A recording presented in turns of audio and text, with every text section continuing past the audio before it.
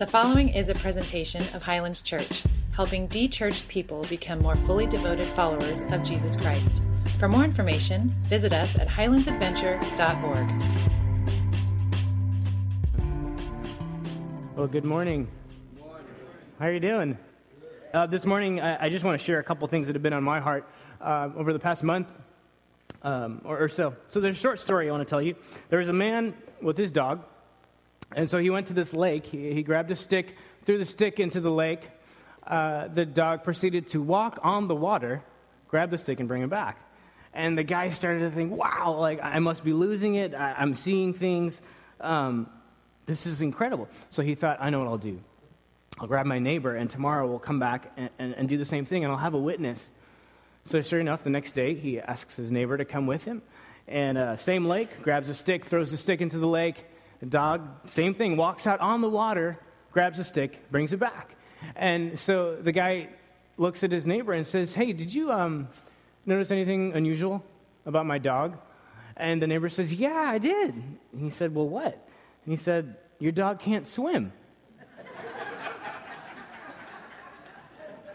I think there's a lot of people in this world today, some perhaps even here this morning, where their understanding of Christianity is actually a misunderstanding of it. Last week I was down in San Diego and leading worship at a French church, and it was really great. And afterwards, one of the services, a guy came up to me and he said, "Oh, it was a really good service, really connected." And I was like, "Thanks." And he said, but this whole idea of being a follower of Christ, it's really like for people that need something to lean on. It's a crutch." And I thought to myself, I said, I hope you break your legs. No, I didn't say that. But I kind of thought that. And but I did ask him, hey, if you broke your legs, would you appreciate the use of a wheelchair? Yes, I would. Okay, if you broke your one leg, would you appreciate the use of crutches? And he said, well, yeah, of course I would. And I said, well, I'm a broken person, and so are you. And I am so happy that I can lean on Jesus as he puts me back together again. And so when people tell you, hey, Christianity is a crutch, they're absolutely right. It is. It is. We're broken people. I would be hard-pressed to find somebody that says they have their life all together. Like I said, I realize that oftentimes, people's understanding of Christianity is actually a misunderstanding of it. When Columbus set off, he didn't know where he was going. He got there, he didn't know where he was. He got back, he didn't know where he had been. And many, many people have this sense of confusion about life and about direction. And the essence of Christianity is really to know Christ and to make him known. That's it. Everything, no matter what, if you're a pastor or a doctor, electrician, an athlete, a plumber, a musician, everything we do in life is really within these two bookends, to know Christ and to make him known. So usually when somebody gets up here to preach, generally three things happen. One is you're reminded of things that you know that maybe you're forgotten. The other is things are reinforced. You know it, but they just need to be reinforced. And the third is hopefully new things are revealed. And this morning, that's what I want to do with you. I want to tell you a few things that you already know, but remind you of them. I want to reinforce some truths and hopefully reveal some new things. So can we pray together? Lord, we thank you so much for this morning and these next few minutes. I pray that your Spirit would just be undeniable, that we would be just so aware of your leading and your prompting. So remind us, oh God, of who we are, and you reinforce some of the truths that you've given us and reveal a new grace and new hope, new truths in our lives. We pray this in Jesus' name. Amen. So the Bible's got 800,000 words. That's a lot of words. So if somebody asked you, hey, what's the Bible about? Have you ever gotten that question? What would you say? What would you say? I've boiled it down to three things, and I think everything else is really commentary and application to these three things. And it's this forgiveness from the past, new life here today, and a hope for the future. That's it. Forgiveness from the past, new life here today, a hope for the future. It's very simple. Believing it and living like it, that you believe it every day is a bit of a challenge, isn't it? Forgiveness from the past. Okay.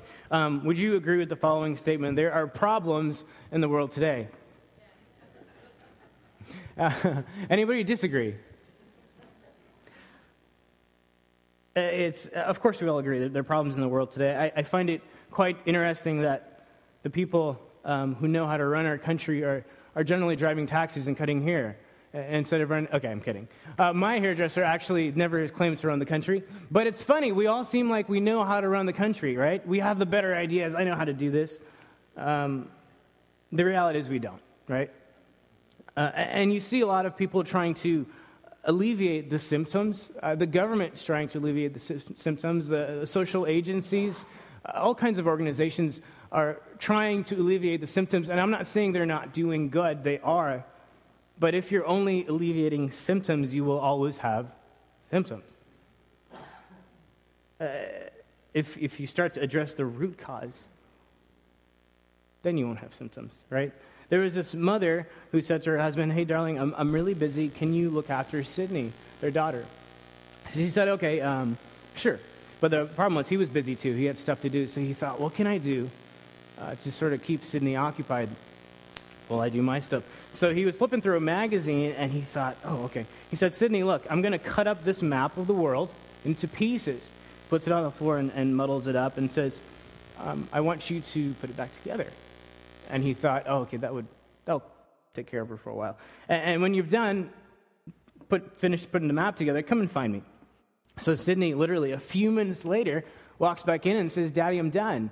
And he's like, no way, she could have done that. So he walks into the living room, and sure enough, here was the map of the world put perfectly back together. And he said, "How did you do that, Sydney?" And she said, "Well, Dad, when you were cutting up the map, I looked on the other side. And there was a picture of a man and a woman. And I thought if I could put the man and woman back together again, I could put the world back together again." You see, the heart of the problem is the human heart. The heart is really, it's like this heart disease that we tend to have. The heart of the human problem is the problem of the human heart. Let me illustrate for you a different way. This heart thing, the Bible calls it sin. That's what it is. And because we have these sinful hearts. So let's say right now, like you just pass into the next life. Right now, you just kind of drive. There's an analogy, so you're still here. But you wake up in a theater, and you're sitting on your own. And in front of you is this big screen. And then this angel kind of flies in and says, "Welcome to the theater of judgment. Relax." And there, and watch the screen. And so there on your screen, you're going to see everything you've ever did, everything you've ever said, everything you've ever thought. Right? You see it right on the screen. And those are called the sins of commission. After you watch that, then you watch what's called the sins of omission. The things that you should have said, the things that you should have done, the things that you should have thought. And so after that's done, as you're recovering, the angel flies in and says, "Relax, there's going to be a second showing.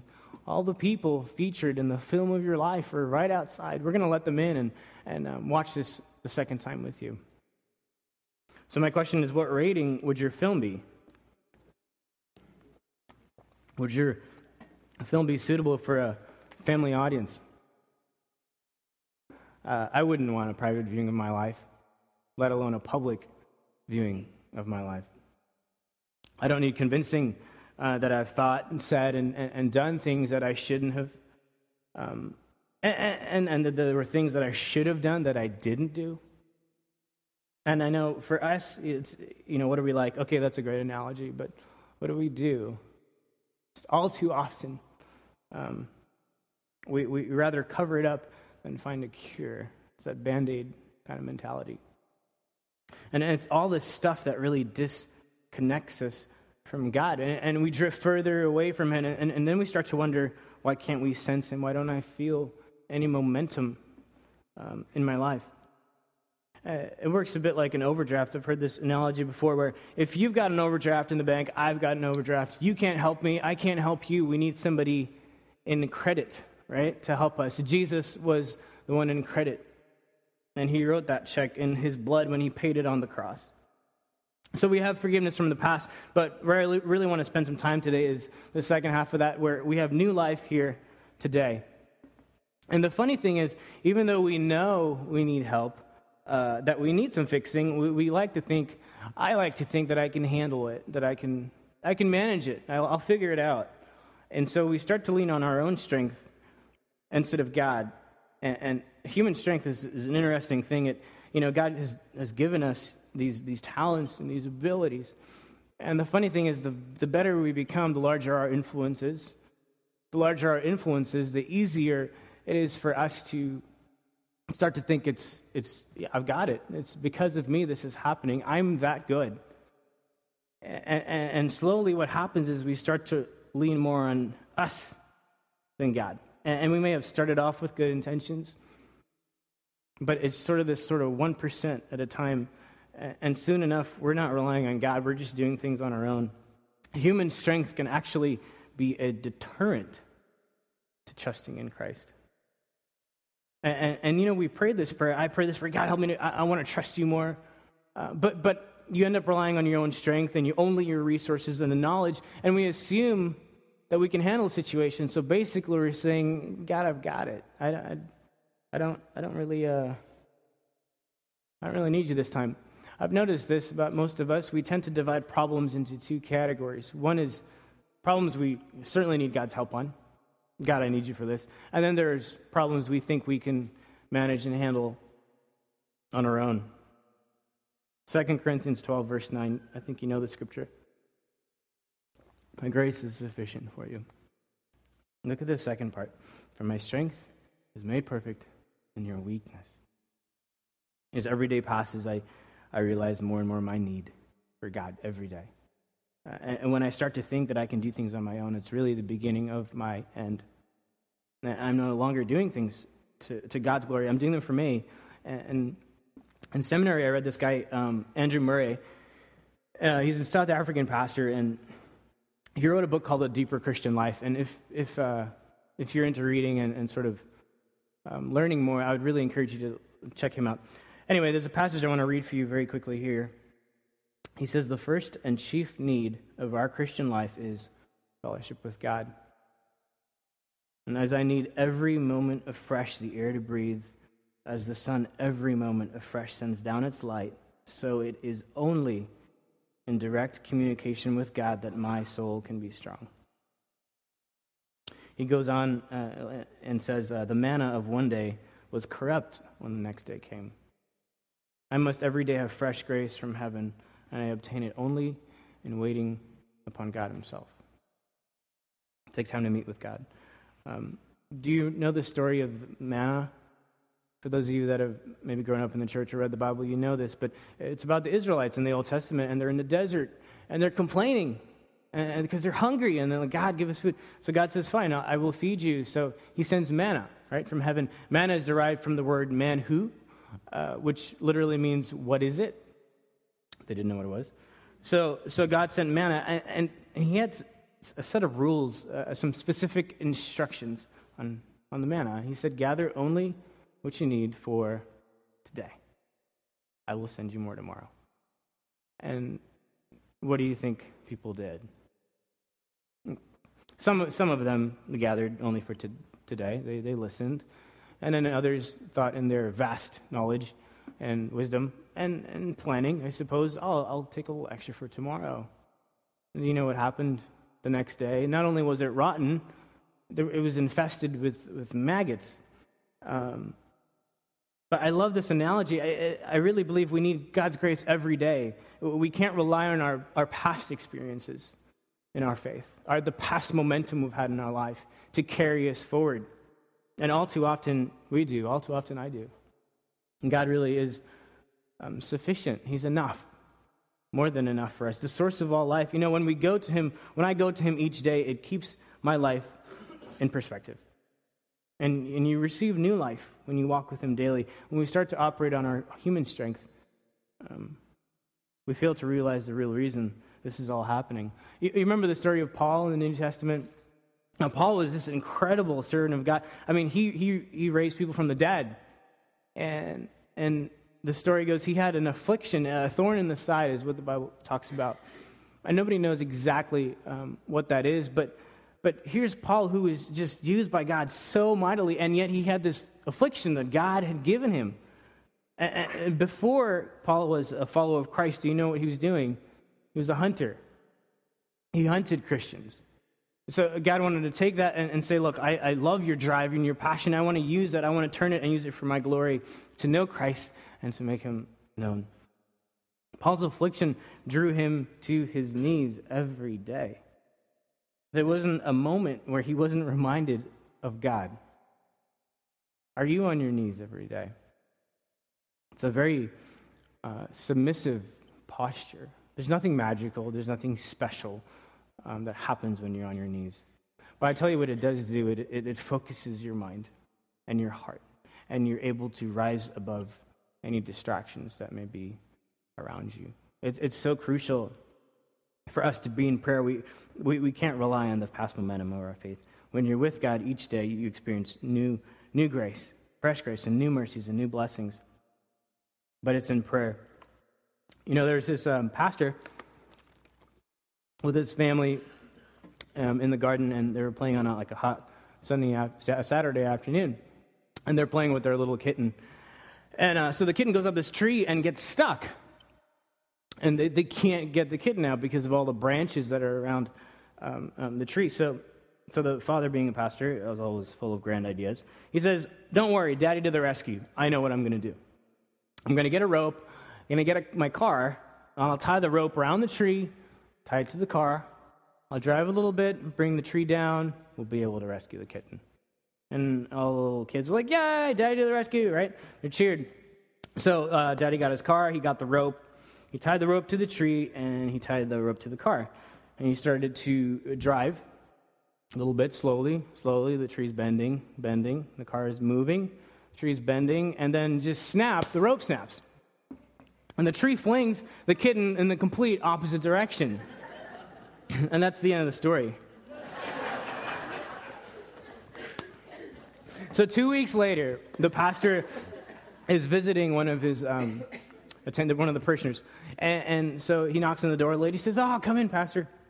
And as soon as he walks in the hallway, he sees his kitten. It's unmistakable. It is definitely his kitten. But he didn't want to just jump to conclusions and say, hey, you have my kitten. So he said, hey, what a lovely kitten you've got there. Have you had her long?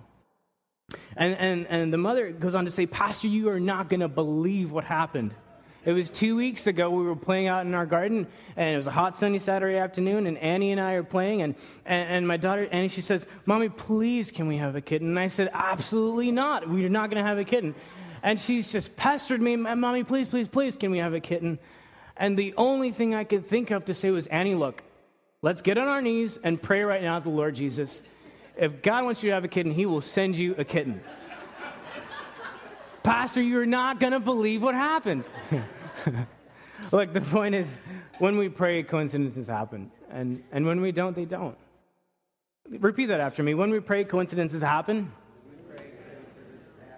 And when we don't, they don't. Our lives need to be characterized by prayer. It's so important. And it's so easy to sort of forget that or underestimate the power that we've had, that God has extended to us, that we are prayerful, that all we do is birthed in prayer. Because the reality is we don't want to be driven. We need to be led.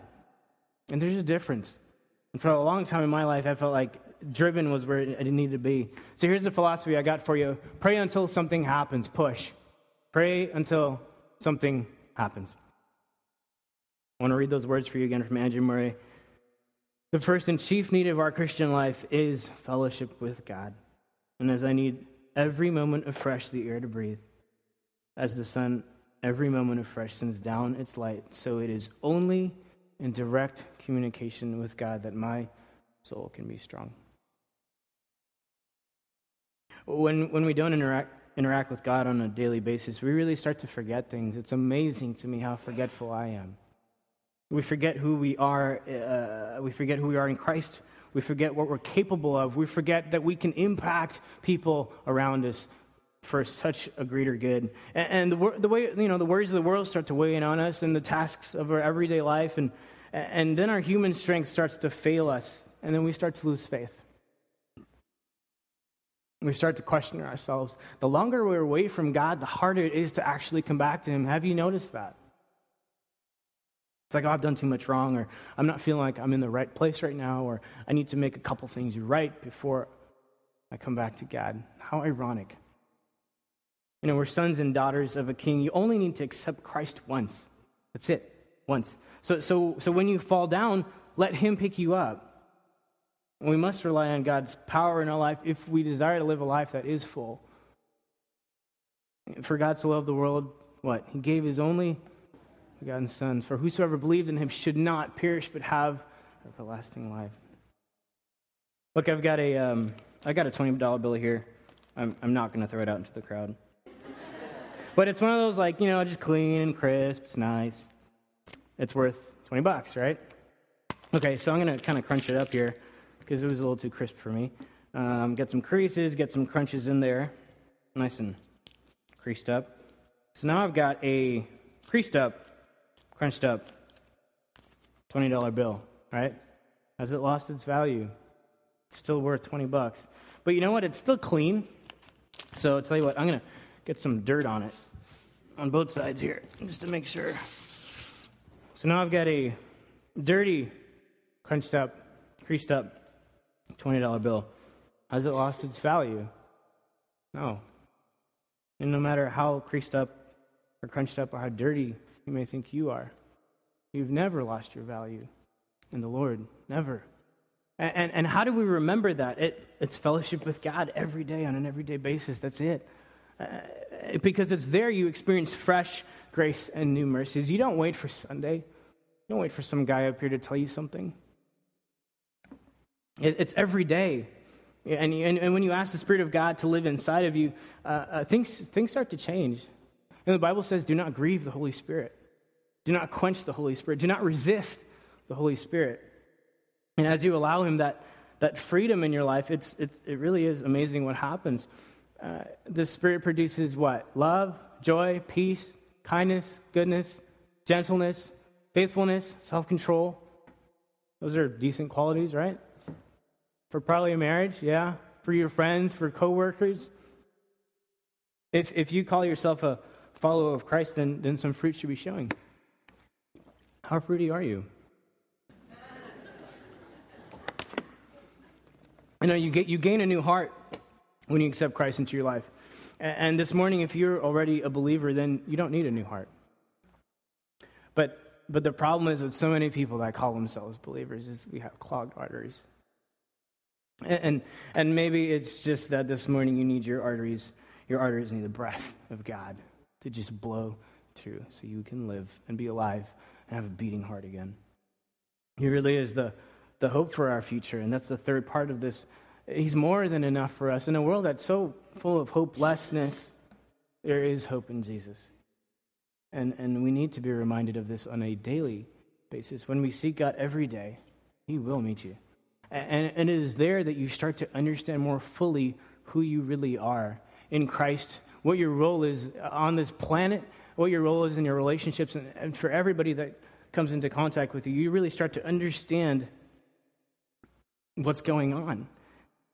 He was the bread of life so that bakers could understand, the water of life so that plumbers could understand, the light of the world so that electricians could understand, the cornerstone so that architects could understand, the Son of Righteousness so that astronomers could understand, the hidden treasure so that bankers could understand, the life so that biologists could understand, the door so that carpenters could understand, the great physician so nurses and doctors could understand, the good teachers so that educators could understand, the lily of the valley so that florists could understand, the rock of ages so that geologists could understand, the true vine so that viticulturalists could understand, the righteous one so that judges could understand, the pearl of great price so that jewelers could understand. He is wisdom so that philosophers could understand. He's the word so that actors could understand. He's the good shepherd so farmers could understand, the Alpha and the Omega so scientists could understand.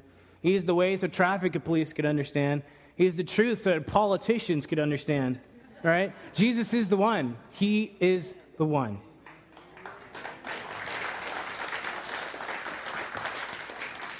Can we pray together? Lord, we are so grateful for who you are and that we are your sons and daughters. And I would pray that you would empower us, God, that you'd restore our devotion to you. It's so easy for us to forget.